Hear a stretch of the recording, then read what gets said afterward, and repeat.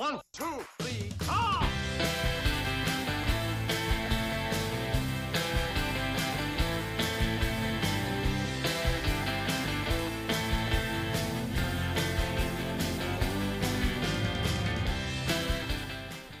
Ranking away again with lots of Beatles songs. Looking for a place to rank the next song. Some people claim that there's a podcast to blame, but I know it's my own damn podcast. I'm glad that one got you. Nice. We're back, baby! Oh. Hey, everybody. Hey, everybody. Did I catch you off guard there? We are off the rails We already. are back. Y'all, we are back. It has been too long. We have missed you all like the deserts miss the rain. Welcome back to Ranking the Beatles, my friends. Hope you're all doing splendid. I am Jonathan. Over here to my left, as beautiful as the... As what? I believe as that what, one. bitch? Oh, man, I was gonna say more beautiful than the last episode we did, because you just get better with age like a fine wine. Okay. I love you. I love you too. Thanks. Over here is Julia. Welcome back, my dear. How are you? I'm pretty good. It's been a while, friends. Thank you all for your patience. Hope you all had a Yes. lovely holiday break at the end of last year. Well, things are hard here because we go from like the holidays Yeah. through New Year's, and then it's January 6th starts Carnival for us. Yeah. So we're like right into Carnival. Right. So we don't been really busy, have man. that like post-holiday get back to your real life stuff. Yeah. We've been busy. we got It's- stuff. There's a lot going on. Yeah. But thankfully, our schedule has opened up a little bit. We plan to return around this time, so we are back in action, my friends. Lots going on, man. We've been working on all kinds of stuff here. We got a bunch of good episodes coming up this season. A lot of new friends, a lot of old friends. It's going to be a whole lot of fun, and we're glad to be back. I'm excited. There's so much to do. So many songs to rank, so little time. There truly is so much to do. Yeah. I'm exhausted just thinking Just about thinking it. about it. Just thinking about it. But before we get into today's show, quick disclaimer: as evidence of how busy we have been and how crazy things have been, I don't have my microphone today, so I'm using a handheld microphone. So I may sound a little different. You may hear me occasionally moving this microphone and readjusting it It's a little in bit my like hand. thunder. It's like thunder and lightning. Oh. So I apologize. It won't be that constant. I was just being obnoxious about it. I apologize in advance. It will be back for the next episode. We had 2 gigs this past weekend during Mardi Gras, and all of my gear, including microphone stands, are at the place where we had our last gig. I have to go back and get it. So, yeah, my bad. Today's technically not our best, It's fine. but we're doing okay. We're giving it the old college try, because that's what we do here at Ranking the Beatles, and we are excited for this new season. So I think let's start talking about it, y'all. Our guest this week, really excited about it. She's a singer and songwriter from Atlanta, Georgia, by way of New Orleans. She's been active since the early 2000s, putting out records on her own and as a member of various groups. From 2004 to 2007, she was the bassist for Cowboy Mouth, a band that I played in starting in 2007, shortly after she left. But that's when our paths first crossed, and since then we've been part of this weird little fraternity of people who have left that band. She has a new album out called Better Days, which I was fortunate enough to play guitar and sing on with a handful of other former members of Cowboy Mouth, including previous guest Paul Sanchez and my Walrus bandmate Andre Bohren. And it was one of the most fun and rewarding recording experiences that any of us have had in a long, long time. We loved it. And the proof of that really comes across on the record. It's a fun, really comfortable, happy album. I suggest you all go check it out now. So, friends, without further ado, please welcome to the show, Sonia Tetlow. Sonia, welcome to Ranking the Beatles. How are you today?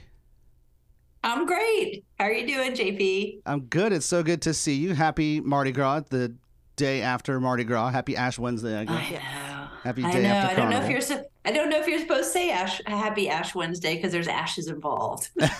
Is it a bad thing? I don't know It the seems like a contradiction. right. I don't know the churchness of the whole thing. Happy end of fun for 40 days.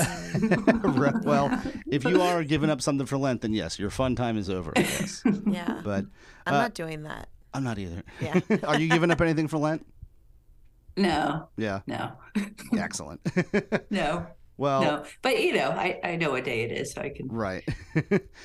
But yeah, Do those you- days are past for me. Do you miss Mardi Gras? Because I know you're not here all the time for Mardi Gras.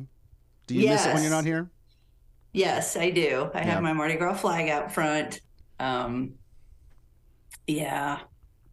I mean, what can you say? It's just weird because like the whole rest of the world goes on as if it's not Mardi Gras. Right. And I used to, like early on, I would dress up anyway and just go out because I was like, people can have fun everywhere. Yeah. But I got to tell you that it never worked, and it was always so demoralizing to me that I just gave it up. I was like, if you see somebody in like a purple tutu and feather boa and all that, saying Happy Mardi Gras and throwing beads at you in a bar, can't you just play along? Right. No, no, not everybody was able to play along. Not everyone no gets fun. it. It turns No out like fun. the rest of the country is a lot less fun than we are. Yeah. We're they can pretty be. fun here, and like if that happened on just like a random like not Mardi Gras, we'd be like, oh hell yeah, whatever, let's do it. Like let's have Right. faux Mardi Gras. What are we 3 months out? That's great. Happy quarter Mardi Gras. Like It's we'd time to figure out- celebrate something. Yeah, we would figure out Yeah. something to celebrate. We Yeah. dream it up, but it seems like everywhere else they're just like, what are you doing? Why are you wearing that? Are you going to drink that much? That's a lot of drinking.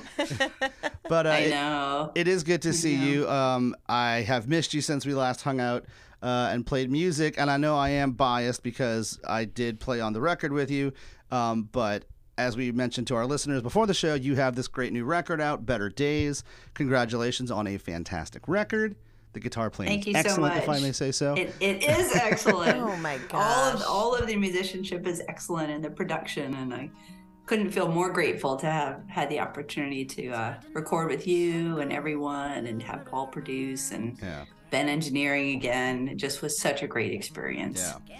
Can you tell me a bit about how those songs came about? I don't know that we ever talked like in depth about kind of the journey of that batch of songs. Yeah, it's this was a different record for me in that it had been 5 years since I had recorded a record, which is the longest I'd ever gone since I started recording 30 years ago. I don't know, I just wrote more, but I'd been mostly because of the pandemic just feeling kind of stuck. And so, but when I went to Jazz Fest last year and then got COVID right afterwards, for some reason, that combination of Jazz Fest and COVID, where I couldn't really do anything except for lie around, it just led to this burst of writing. And so, and the first song just seemed so silly. It was that song "Kick the COVID" that it made me laugh, and it made me think, you know what? Maybe I could venture out again. And so. I reached out to Paul and Mary to just sort of, gauge what they thought, and they both felt ready to and jumped on board. And then Paul reached out to you and Andre and Glenn, and it all just really fell together pretty quickly. And so, so I would say like half of the songs came from COVID-related experience of just like the navigation of it all. And it's not just COVID. I mean, it was like, having years of just a lot of heaviness, it felt like, and isolation, and not just from the pandemic, but just from the state of the world and our inability to get along as human beings, Yeah. which really gets me down, man. It gets me down. It's a bummer. It That's a really bit of can a be. bummer. Yeah. I'm sort of a hippie chick at heart, and it just puts a damper on my optimism. So like half the record was that, and then half the record was songs that were a little bit older that had never fit on other records that I had done. And Which ones were the older ones? like Been Trying to Tell You Sure. was older, and Come What May was older too. Mm-hmm. And Lost Heart is older. Sorry for the silence. I know That's it's a okay. podcast. You can't see me looking up and trying to remember. The power of I editing. think those are the ones, and Yeah. so, but they just it felt like they worked with the other songs, because I wanted it to be a record that was, not uplifting because that sounds corny, but just lighter. You know what I Sure, mean? sure. Like, and not light in a superficial way, but light in a way where it's sort of you can have you can have fun and laugh at things like Been Trying to Tell You Kick the COVID. You can celebrate things like Come What May, and so they felt like part of that, and it just felt like it all worked together to have that group of songs, and it felt like a record to me, which was weird because it was a mix of some older songs with the newer songs. Yeah. But I don't know. I think it worked out. And then doing Paul's song, which I've never covered it. I never covered a song on an album before, but that song that he had written, I mean, he wrote it, I can't remember how many years back now, because like I have to just subtract 3 from anything when I try to think about time. I was like, how many years ago was that? Okay, and then add 3 other years to it, and then be that many. But he wrote that song when he was going through a hard time, and then this past year where I don't know, it just felt so heavy. I just was singing that song to myself a lot, and playing it on mandolin, and so it was like this little mantra of like, okay, yeah, so it's like this, but you can still choose to be the light every day. And so I asked him if I could cover that too. And it's the first time I've covered a song on a record of somebody else's. And I'm so thrilled with how that came out, because it's so radically different than the version on his record where it's just solo acoustic, and but Mary's idea with the bass line and the band and the bigness of it, it was just really fun how it came together. It's such a fun album, and it's so diverse in the style of songs, and the way I thought it was really cool, kind of the way that we just let any idea get a shot, and just try anything out that we wanted to, and just see if it worked, and if not, we'll try something different. Which, for a record that was, for all intents and purposes, recorded over like 4 days, it was remarkably efficient, to do that much stuff and be that open to just trying whatever, and just kind of landing on the right thing every time was, a real stroke of brilliance and luck and goodness. I think it's a testament to you and everyone, and that there were so many good ideas, but I thought it was really beautiful that I don't think anybody ever said no, or no, it's not a good idea, or anything when somebody had an idea. It was just like you said, like, okay, yeah, let's try that, and let's just see what happens, And I think some really magical things happened, and some things, led to other things, and I mean, I like, music is a live art form to me. And even though we were making a record, it felt very live because it was happening in the moment. We had never rehearsed. Yeah. we had never played together as that band, even though we'd all played together in some capacity along the way, So it very much was like live and in the moment. We're making music together, and we just happened to record it. And so I like that. And also, because you've been doing this a long time too. We make records, we make art, we do this because it's our passion, it's our joy. But I don't ever make any money from the records, you know. So to me, it's important that at the end of it, I'm happy with the record, and I'm happy with the memory of making the record. For sure. Because even if it's a great sounding record and I had a shitty time doing it, I'm never going to listen to it again. So Yeah, exactly. So I was happy on all fronts this time. It was really, really joyous. Wonderful. I don't think it's luck. You said it's luck. I shouldn't say it's not luck. It's not luck. It's that when you put people in a room together kind of on the same wavelength, you get that kind of lightning in a bottle thing. Mm-hmm. I should have said that versus luck. Luck was just a one-syllable and word. also, like, everyone in that worked. room is very talented. Right. So, But you can also put 5 talented people in a room and it could be not have a good disastrous. time. Yeah. That's fair. I think it's just everybody was on the same page, pulling in the same direction, with the same level of openness. And I think that's what helps make a good record. It's just a really lovely moment. Yeah. And for me, kind of, being open to trying whatever idea comes to the fore is, something that I kind of feel like I picked up from like this period of Beatles that we're talking about today, like that real fearlessness and openness to kind of trying whatever and just seeing, how does it work? Like, how does it sound? How does it make you feel? That's always been something that I feel like I've taken from them. For you, do you remember like the first time that you heard the Beatles or how you discovered them or kind of what your origin story is with the Beatles? Well, the first time I heard him was when my older sister Tanya was playing their records because she had their records. Mm-hmm. In our house, our parents were very, they loved music. They sang in symphony chorus, but like my mom really loved opera, still loves opera. And my father loved Bach. And so there was always competing cacophonies in our house, but none of them were contemporary music. And I had a radio, but I didn't have a record player, and Tanya had a record player. And so when she started buying Beatles records, which I think she did because our cousin Susan was an uber still is Beatles fan. We love, like obsessive, especially with Paul. And so I think that's how Tanya, discovered them. But that's the first time that I heard the Beatles. And then I remember watching a documentary on PBS about the Beatles, which I like history and I like just learning about it. And so I think I was probably like 12 or 13 or something. Mm-hmm. And so I think for me, because it wasn't just the record, but it's kind of the story and seeing the evolution of it. Yeah, I really liked that. Yeah. So that was sort of my introduction, if you will. Do you remember like the first song you recognized by them, or that like the first one you heard? Do you have that kind of like epiphany moment of like, that's the Beatles? Oh, wow.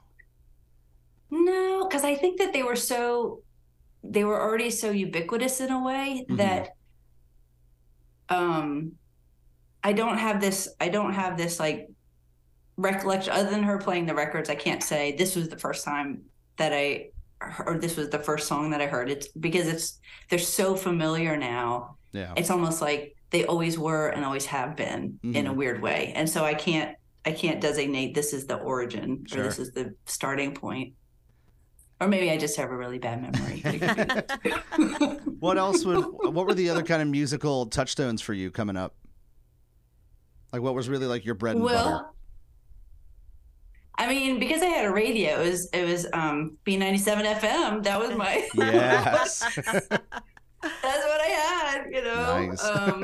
For a really long time. That's what I had to listen to. So, I think that's probably why I have such an eclectic mix, taste in music. I really like so much stuff. I love, pop music. I loved hearing the Pointer Sisters and, everything that was on the radio at the time. But then, when grunge came along, especially because I was a angsty young woman, I really liked, I really liked all the yelling and everything. And so then I went that direction because I'd started playing by that point. So I went that direction and had a little punk rock trio, which was, super fun. It's a little odd now when people discover it and they're like, huh. And I'm like, yeah, I was young. I was a lot younger. And yes, I was angsty. I had some things to work out. Yeah. I mean, I can't promise I won't again, right. But so you did the classic Our Generation move from B97 to 106.1. Yes. The Zephyr. But then, once I could buy my own cassette tapes and everything, I think I went through a period of well, I'll tell you this because it's sort of a funny story. When I first discovered Led Zeppelin, which wasn't until like later in high school, because freshman year I went to Dominican. Freshman year they showed us this video called "Rock Music and the Devil." Yes. And so essentially it was like all of the bands that that like it was like Kiss and AC/DC and Led Zeppelin and all of these bands that had been super famous, and it would like link them to show how they were actually evil and related to the devil. And if you play things backwards, like Queen, if you played it backwards, it told you to start smoking marijuana and all this stuff. And so for years, because I really was quite the good Catholic schoolgirl and very nerdy and all of that, I believed it. So like I didn't want to go anywhere near those bands. And so it wasn't until like probably junior year of high school when, start rebelling a little bit, that I first heard Led Zeppelin and Stairway to Heaven, and I thought it was just the most amazing song. I made my mother listen to it because I was like, I think you'll like this one because it's kind of like opera. It has these different parts to it. And she didn't like it. She didn't see that at all. But I thought it was great. Did you ever play her like Bohemian Rhapsody? I mean, that's very much operatic right there. I should have. She might have liked that better because that's a little more melodic in a way, in the harmonies and everything. But no, that was my one attempt to sway her, and she was not swayed. So I love that. Did you ever have one of those moments of playing Beatle records backwards once you knew about all that?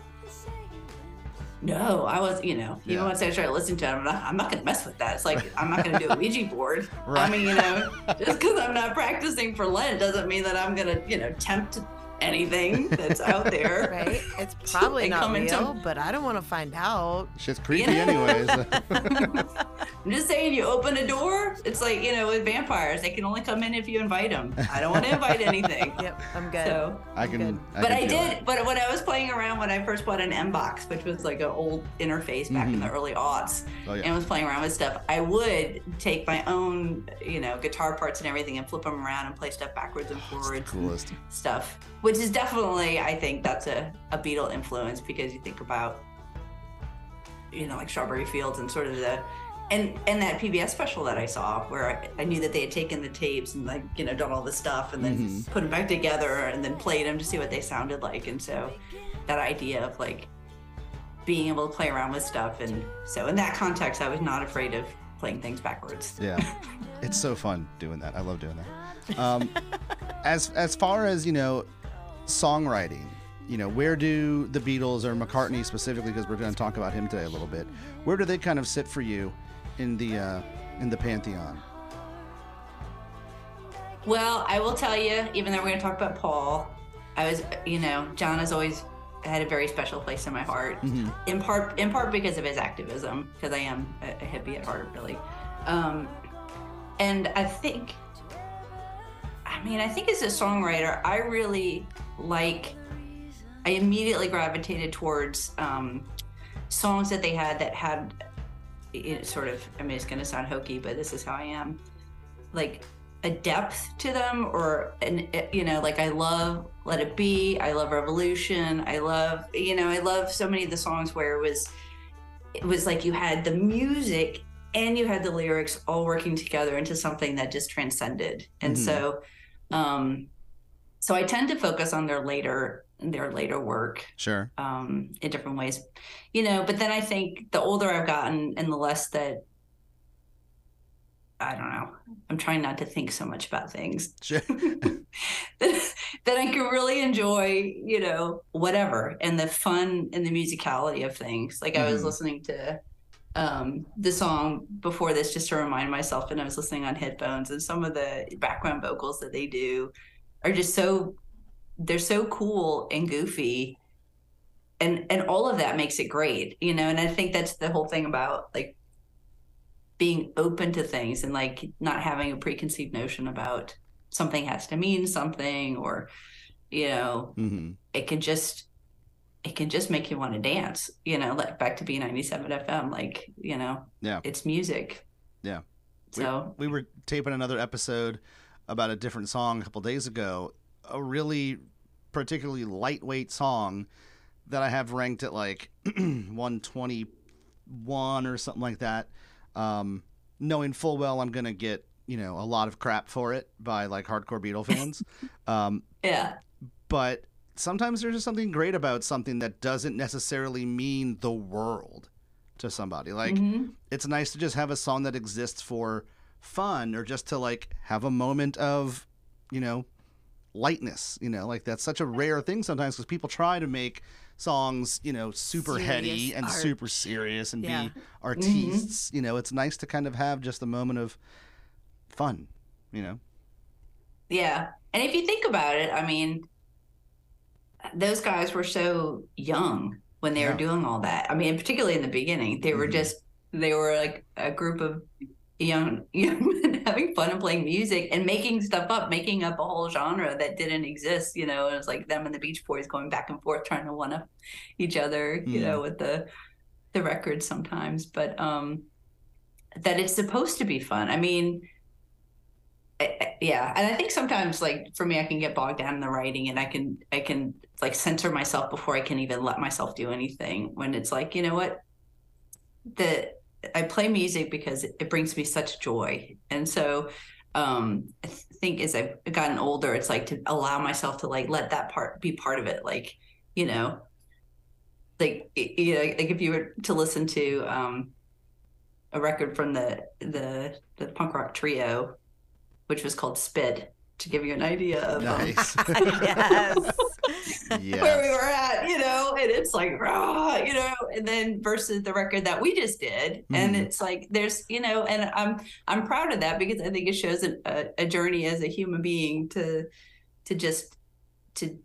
you know, to be more open and to be silly and sometimes serious, but it's all part of it. It's like, that's how we get through our days, is we have this whole spectrum of emotions and whatever. And so maybe there's a place for all of it. And Yeah. There's I feel like I'm definitely place rambling for a all little of it. bit. No, it's No, lovely. not at all. No. There's definitely a place for all of it. I mean, yeah, I think we've talked many times about how good, like, especially Paul McCartney is about capturing, like, the human experience, the range of emotions from the silly to the serious to the, you know, sad to the joyful, you know, just he's sort of like, you know, what's the song you hate? Where he's got the puppy dog face. Oh, What's- God. The Long and Winding Yes, Road. like he could go Which from Paul Sanchez berates me about on a monthly basis. he can go from the long and winding road to All together now. all together now. You know, like, you know, Yeah. complete opposite ends of the spectrum. Yeah. But they're both from the same person because he's a human and he has all of these emotions. Yeah. And like we are many things. We are complicated creatures. Well, even like Turns out. even this song Yeah. today is, you know, literally about like taking time to take a little moment of self-care and self-reflection and just shut your mind off and do a menial task around the house just to kind of like listen to yourself for a second, you know, which is a pretty odd topic for a song, you know. Yeah. Yeah. And also for a 22-year-old, how old is he at this point? 25, Yeah. 26. I yeah. was not thinking about, let me take a moment and fix this thing around I the need a home little and- me time. And, yeah, and reflect and do a little self-care. Like, Right. no, that was not what was happening. Well, with that in mind, let's jump into it and let's talk about this week's song. Y'all, coming in this week at number 125 is Fixing a Hole.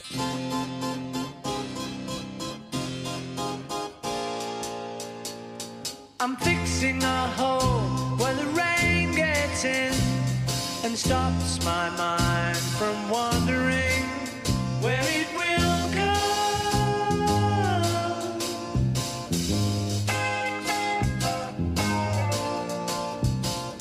I'm filling the cracks that ran through the door and kept my mind from wandering where it will go.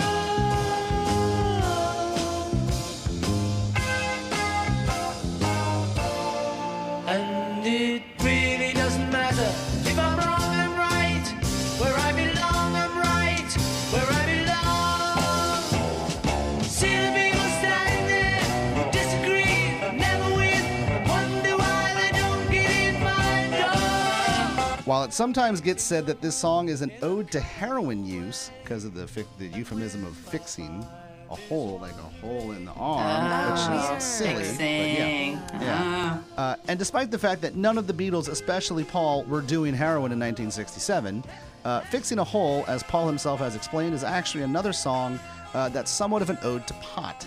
Much like Got to Get You Into My Life, Paul loved his weed, and as he explains to his biographer Barry Miles, it's about the freedom he found in marijuana to break out of the rut of everyday consciousness and have the freedom to explore and experiment. The inspiration, as Paul explains, is, quote, wanting to be free enough to let my mind wander, to let myself be artistic, to let myself not sneer at avant-garde things.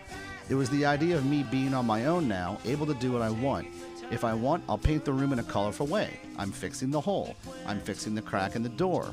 I won't allow that to happen anymore. I'll take hold of my life a bit more. It's all okay. I can do what I want, and I'm going to set about fixing things. Paul goes on to explain in his book The Lyrics that LSD also plays a part in this, saying that after taking the drug for the first time in 1966, quote, around that time when I closed my eyes, instead of there being blackness, there was a big blue hole. It was as if something needed patching. I always had the feeling that if I could go up to it and look through it, there would be an answer.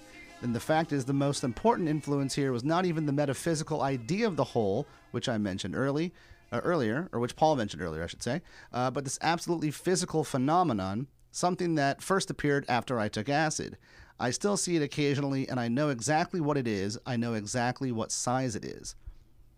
So he took acid in 1966 and saw this hole, and now is still like, I still see that hole. I know everything about that hole. That's pretty wild. Mm-hmm. I've never done acid, by the way. I should say that, I guess. Now, another interesting note on the writing of this song. In his diary entry for January 27th, 1967, Beatles roadie, confidant, and assistant Mal Evans writes, started writing song with Paul upstairs in his room, he on piano. Did a lot more of When the Rain Comes In, quote.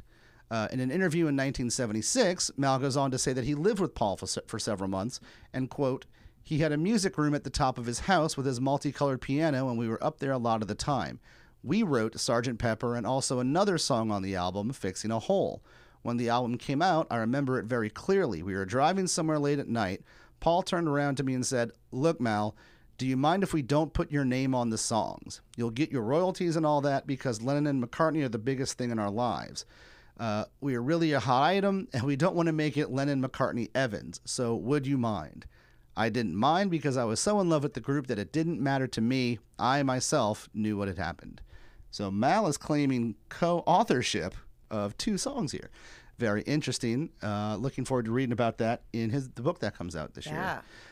So, on February 9th, the Beatles and George Martin traveled to Regent Sound Studio in London as Abbey Road Studio 2 was unavailable. They spent several hours rehearsing the song with its trademark harpsichord as the main instrument from the beginning. Studio notes are rather confusing as to who did what, listing both Paul and George Martin as playing the harpsichord, John as playing bass, George on maracas. But the 2017 Sgt. Pepper box set clarifies that Paul is indeed the one playing harpsichord while also recording his vocal at the same time, something the band hadn't done in several years since overdubbing became the norm.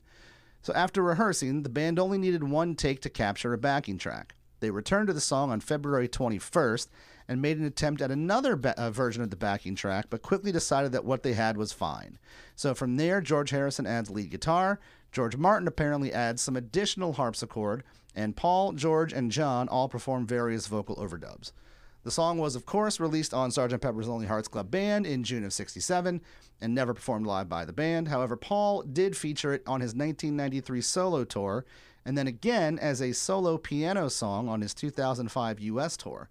Now, one interesting bit about the recording of this song also. Now, around this time, there were often throngs of fans hanging outside of Paul's house. Paul lived like 2 blocks around the corner from Abbey Road. So on the day they recorded Fixing a Hole, a man outside the house rang the bell, and Paul answers the door, asking the man who he was.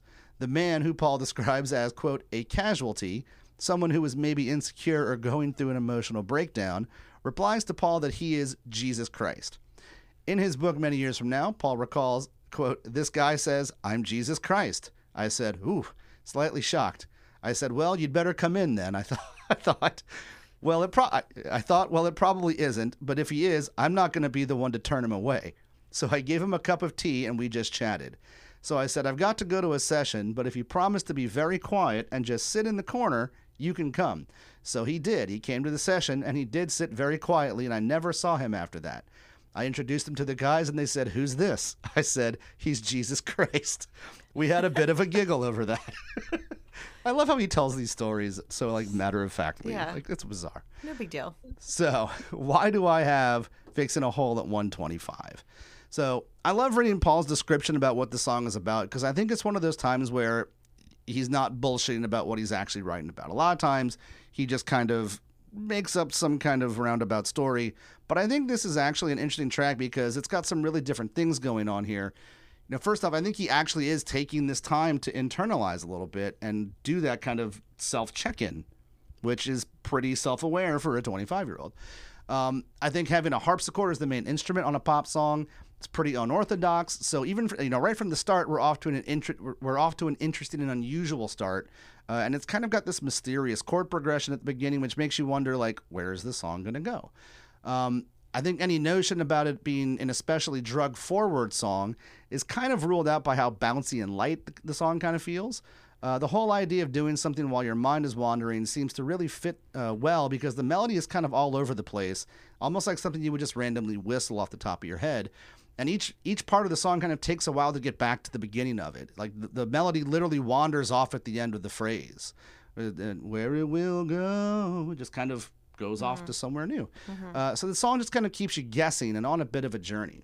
Now, vocally, Paul's in great form throughout. He does an interesting thing in the bridge where he goes to this kind of high F sharp and delivers the whole lyric on basically one note, which is really more of a John trick. John is the one that does that a lot. He tends to put a whole lyric over just one note, and Paul's melodies go all over the place. So I almost wonder if this is maybe a John suggestion, because Paul, like I said, likes to move his melody around, and here he just stays on this one note, but it just sounds fantastic. I love George's guitar tone throughout. The whole record itself has just great guitar tone. Nice solid supporting track from Ringo. I'm not confident in the idea of John playing bass, because this is a much more solid bass track than we'd expect from John, who, if you listen to what he does on, like, John plays bass on The Long and Winding Road, and it's very, very sloppy, a lot of wrong notes, and he's just, not the best bass player. But whoever it is, John or Paul, they keep it bouncing and fun. Overall, I think I kind of tend to sleep on this song a little bit, but, when it does creep up on me when I put on Sgt. Pepper, I always really enjoy it, and it brings a really nice vibe to the album. But overall, a really good song. I'm a big fan. Sonia, I throw the ball to you. What do you think about Fixing a Hole? Well, I like the fact that have a couple different, but just like overall, I like the fact that the lyrics seem very straightforward and not straightforward all at the same time. And yeah. I really like that in lyrics, because I feel like if you can do that where it's it makes sense, everybody can understand the words, it's just, it's simple ideas, but then the more you listen to it, it's like, well, maybe it's not so simple. Like, wait a second, there's this depth to it that I really like. Like, even when he's talking about it, it doesn't really matter if I'm wrong, I'm right. You know what I mean? Like, what does that mean? But then at the same time, it's sort of brilliant. It's like, what's to say? Yeah. But I also, just as a person, I like the imagery of trying to fix something that's, it's, whether it's an actual hole or just something that feels like a hole, that you're trying to just tend to it so that your mind can maybe you can wander or stop from wandering, but maybe, whatever you're doing, but I like that. I like that he's being sort of straightforward and abstract at the same time. And I think that's something that's not really very easy to do. But it just seems pretty natural. But then I also like that the instrumentation of it is so different. And whether it's John playing bass or not, it strikes me that it feels almost like a sousaphone part versus a bass part. The way that it bounces around, it's like you could hear it being, the brass instead of the bass. But and I like that you have that bouncing at the same time that sometimes the background vocals come in and they bounce, but then the it's like it all. There's always motion going on, even if something like one thing's like the melody can hold, but then something else is going on, so that it keeps moving with that sort of lighthearted bounce. And even though the lyrics seem to imply that there's, something heavy going on that needs to be fixed and sorted out, there's this lightness to the song where you get the sense that, well, that's okay. It's all going to be all right in the end. Yeah. One of the things, and you mentioned the lyric, that it really doesn't matter if I'm wrong, I'm right. I've listened to this song probably, 500 times in my life, and I never actually, even though the lyrics are on the album cover, I never sat and read it. And the way it's written out is, it really doesn't matter if I'm wrong, I'm right where I belong, comma, I'm right where I belong. And I was like, wait, Yeah. he's breaking up the thought with the cadence. So it really doesn't matter if I'm wrong. I'm right where I belong, comma, where I Yeah. belong. I was like, wow, he just, so the second part of it, the last where I belong is just a repetition. But it was like, I never like put the whole thought, I guess, together as one full sentence. And I was like, I really love that lyric. Like, that's really cool. And I always just kind of broke it up in my own head and never put the two pieces together. So that kind of blew my mind a little bit. Me too. But then maybe that speaks to why in the end you feel like it's going to be okay. Yeah. Because somehow it gets through that he's right where he belongs, you Yeah, know? yeah. And if you're singing along, you're right where you belong too. Exactly. Yep. Yeah. I love it though. Fantastic. What are you thinking, Julia? You know, it's really funny. All three of us picked up on that same lyric. Like, I literally wrote it down on my notes. Like, I love that wordplay where the written, it's one thing, but sung, it's something else. Yeah. Like, when you read it, it's one thing, but then when he sings it, it's like it's like sort of a different meaning. Yeah. I don't know. I was like, oh, it's so brilliant. Like, why is he so good at this? Why is he Paul McCartney? Why is he like Paul McCartney, and why is he like so good at this? What a monster. No, not a monster. I'm just kidding. It's like, it's such a good wordplay. Like it's brilliant. It's Yeah. very good.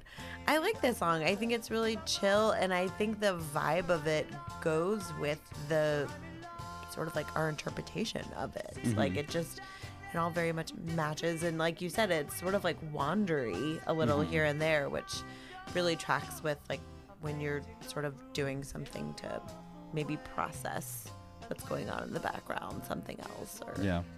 take your mind off something. I really like it. This isn't like his little story about inviting Jesus Christ in.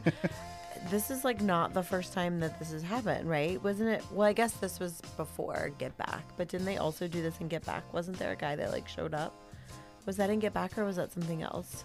No, I don't think there was one in Get Back. What was it? We watched something. There was like some Beatles movie that. Oh, we that's the watched. John Lennon documentary where a guy shows up at his house. Oh, that's People right. in. Yeah. Yeah. Yeah. Yeah. I was like, there was something else where they like let a guy in who was like maybe having a moment. Yeah. Yeah. And they were just like very kind and gracious. Which like these days I'm like, what are you doing? Made him a sandwich. Yeah. Yeah.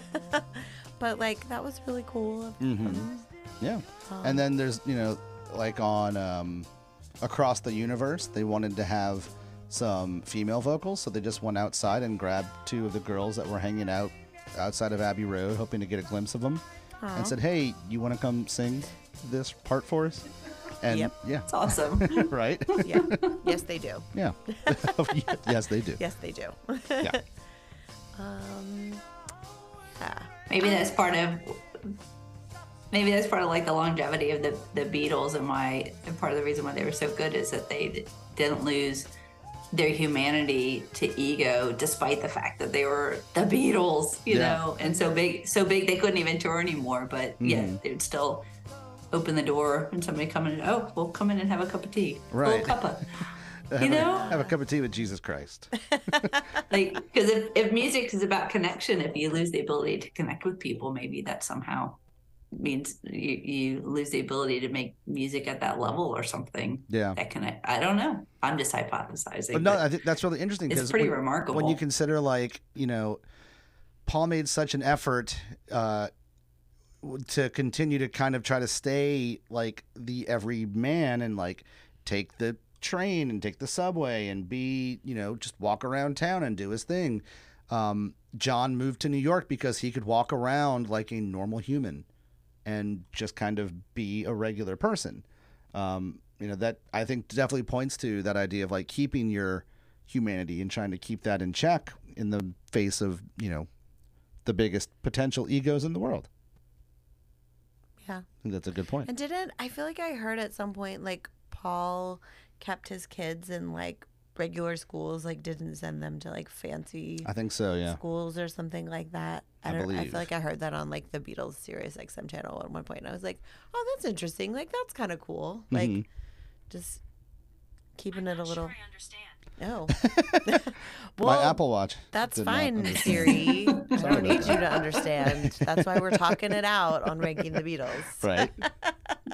Yeah, I think, one of the things that's kind of interesting about this song, and the Sgt. Pepper album, like we were talking about, has a lot of kind of like headier, heavy lyrics, intentionally psychedelic things going on.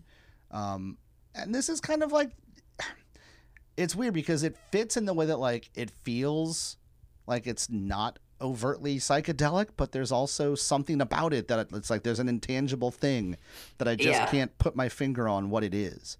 But like, it doesn't sound like anything else, but it's still part of this whole. Yeah. It's sort of slippery in that way, and maybe that's why it fits in, because Sgt. Pepper seemed like, the beginning of breaking any sort of, maybe not the beginning, but certainly a big step towards breaking any sort of molds about anything. And let's see where it goes. Lots of wandering and just going. Yeah. So, yeah. Well, at 125 out of 223 songs, do we think I've got this ranked too high or too low, or am I in the ballpark? What would you say? If you were doing this stupid thing that I do and trying to put all these songs in an order, 223 as least favorite, number 1 is your most favorite, and we're at 125 with this song. Would that seem reasonable to you? So it's like right in the middle then, yeah? Yeah. Yeah, I think it's reasonable. Because I think, I think it's a good song, and I think, but they have so many really great songs that it'd be harder to have it higher up. Yeah. I mean, I don't think that they necessarily have a bad song. There's songs that I like, less than than others, but they're still Beatles songs. You know what I mean? Yeah. But yeah, I think it's good. Okay. Good placement. Okay. Julia, I also feel good about it. feel good about it? I'm also looking forward to the Mal Evans tea. Yes. Yes. And like, go on. Tell me more of the story. Did they pay him royalties? I'm curious to know that too. Mm-hmm. I hope we find out. Mm-hmm. A friend of ours who's a Beatle author and has written multiple books, and he's been on our show, very nice guy named Ken Womack, he got a hold of the diaries of Mal Evans through his estate and has been authorized to compile them into a book, which Mal Evans was going to do before he passed away.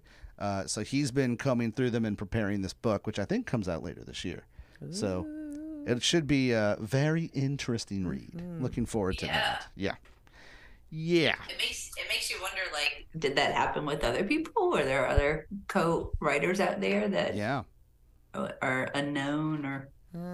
I know, like, there's there's a handful of songs where, they would be writing something around a group of other people, and someone like Donovan might throw in a suggestion that Paul puts into a song or something like that.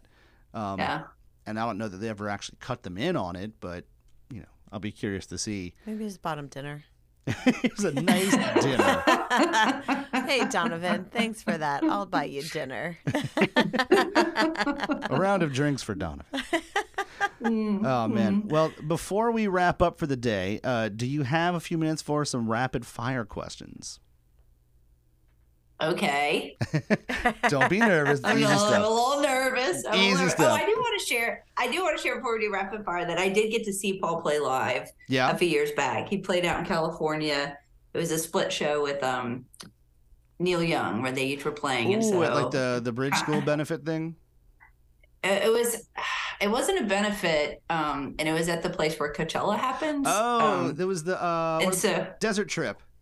Yes, and so they called it Old Cella. That was the funniest thing I'd ever heard. Yeah, so I fit right in. So Connie and I and some friends flew out there because we're like, when are we ever going to have the chance to see a Beatle ever again? And it was amazing. I mean, because you think about, he is an older man now, but I mean the energy and the joy. I mean, he was so effusive, and he just radiated joy for he played like 2.5 hours. I mean, it was amazing. Yeah. It was amazing. So he really just want to share that. Pretty fantastic. Yeah. Yeah. Well, so one of the rapid fire questions is, what is your favorite memory associated with a Beatle, the Beatles, a Beatles song, etc.? Would that Paul McCartney show be your answer to that? Yes, it'll have to be my answer because my mind went blank on other things. Okay. I know I have other memories, but let's just go with the one that I remember. Perfect. I can edit that together. It'll be seamless. Okay. Your favorite Beatles song?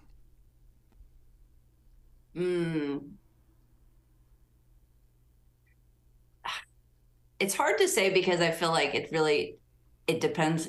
Sometimes there's moments where you need to hear a song and sometimes you want to hear another song. Sure. But I will say there's, a song that I feel like I have sung to myself so much over the years is Don't Let Me Down. And I don't know if I'm getting the title right because I'm really bad with titles, but it's so there's just something that I love about that. And, and there's so many different parts to that song too. And the music and everything, but I also just really love the sentiment of, come on. Yeah. Don't let me down. Right. Yeah. Please. That's such a performance, like that song. Oh, like, it's such a performance. Like the voice. Oh, it just like cuts to the core of you. Like still to this day. Like, I mean, we've probably all heard that song a million times, and it's just like when it comes on, you turn it up loud, and it's just like, oh, it cuts right to the just right to the core of you. It's so good. Mm-hmm. Real strong. Yes. Real Agreed. Strong. Also, solidarity with not remembering titles of songs. Like, I'm glad to know it's not just me. Yeah. Yeah. I can't even remember the titles of my own songs. Like, on my last record, we were, cutting the song, and I was like, we're this song, and Joshua was playing drums. He's like, that's not the name of the song. It's called this. And I was like, well, I'm calling it this. He's like, but it used to be this. I was like, well, I forgot. Now it's this. It's your song. You can call it whatever you want to. Yeah, right. He's like, I like the other title better. I was like, it's too late. It's art. It's ready when I say it's ready. Perfect. Do you have a least favorite Beatles song? Oh, again, I'm not gonna remember the title. It's it's an earlier one, and they have this really off-tempo thing that's happening between the guitars and the drums, and it's just sort of like it's an up strum on the guitars, and this is not helpful because I'm not remembering the name, but something about the off-tempo-ness of the guitars and the drums just grates on my nerves. I don't like it. Yeah. I'm trying to think of what it could be. Is it like Anna? No, it's not that fast. It's why am I thinking like Forget You? No, it's not Forget You. Sorry, I'm a terrible guest. You're That's fine. okay, you're no, fine. you're fine. Everyone does this. They have 223 songs. It's like the dun dun dun dun, but they have this up strum. Anyways, I'll try to figure that's that the out. one. This is That one. we're gonna I'll throw leave you with a that puzzle. I'll leave you with that puzzle. we're gonna throw a $1 in Venmo to whatever listener can guess that song. It has that thing going on with the melody. Trying to think of what that is. Been a long time now. I'm coming back home. No, I don't think it's that. I don't know. I have to think about that. I'm gonna find it. It'll be too late for the podcast, but I'll let you know. You can always Sorry. you can always re-record your answer on your iPhone and send it to me. I'll just crop that audio right in there. This is the one. Isn't it irritating? Right. Oh boy, that one is irritating. I agree. My least There, you favorite can put song it is. in. Do you have a favorite Beatles album? I gotta say Abbey Road. Yeah, Yeah. that's a good answer. That's a good one. It's a Yeah. good answer. Damn good album. Yeah. I tend to. That's the one that I tend to play most frequently. Yeah, dig it. And who's your favorite Beatle? John. John. Yep. I still have a very good friend of mine in high school gave me a framed picture of him. It's not an actual picture. It's like art somebody made, you know. It's like a screen thing, but it's art, and I still have it up on the wall. Nice. Very Yep. nice. Yep. Very nice. Very nice. Well, yeah, we what? don't have any Beatles art on our wall. There's none of that No, here. there's none of that here. None at all. No Beatles art in this house whatsoever. I don't know what you're speaking of. A little sarcasm. Did you pick up on that? I don't know what you speak of, Julia. It's very subtle. A little subtle sarcasm. There's also not like 500 Beatles books. No, Not at all. not at all. So Better Days is out now. Where can everybody get it? Where can they check you out online? Where can they follow along? What's next? What's happening? What do you want to share? Well, they can listen to it on, Spotify and Apple Music, all the streaming services. If they want an actual CD, like I like something tangible, they can just write me over the Facebooks, if you will, and I'm happy to send them one. I've got a Bandcamp page where you can listen to Better Days or buy it that way if you actually want me to earn a little money. And I've got my older records there too. I'm not a very good salesperson at all, so that's what I have for you. Next up for me is playing Jazz Fest with Paul, and I've got some gigs further down the road, but I'm just sort of going along. Yeah. So I'm not. Yep. I'm about to go back to bass and jam with a friend of mine next week. Nice. A little band. But sometimes I find that after I do a project that's sort of all about me, it's nice for me to not play my stuff. Just be in the band and play with somebody else, because I just feel like it's just a lot of me and I get tired of it. Sure. So, if that makes sense. That makes total sense. All right, me. That's enough of me. All right, that's enough of me. Okay, I'm gonna pick up the bass again and go over here and have some fun and let somebody else sing and be out front and just play. Nice. That'll be fun. Very cool. Well, everybody, be sure to check out Better Days wherever you get music to listen to. Good quality music. As opposed to just music to stick on your hard drive and put on a shelf. Not listen to. Yeah. But yeah. We're crushing it today, y'all. Killing it. Just really... It's definitely the first show back of the season. Yeah, that's so long. That's so long. Yes. It's on that album, Beatles something. Well, Sonia, this has been super fun. Thank you so much for taking some time to chat Beatles with us and to chat about your record. It's always a pleasure to see you. You are the loveliest. Thanks, Jonathan. Yeah. Thank you for having me on the show. Thank you, Julia. It's great to see you guys too. So good to see you. You're welcome. And we will do this again soon, hopefully in person. We'd love to see you next time you're in town. That sounds great. That Just sounds a great. couple months. Yeah. Not even. Ooh, we should have everybody. Yeah. We should have everybody in the band on for Jazz Fest. At one time. Yes. That's a lot of people. It's a lot of people. It'll be brilliant. It'll be a 7-hour show. Yes.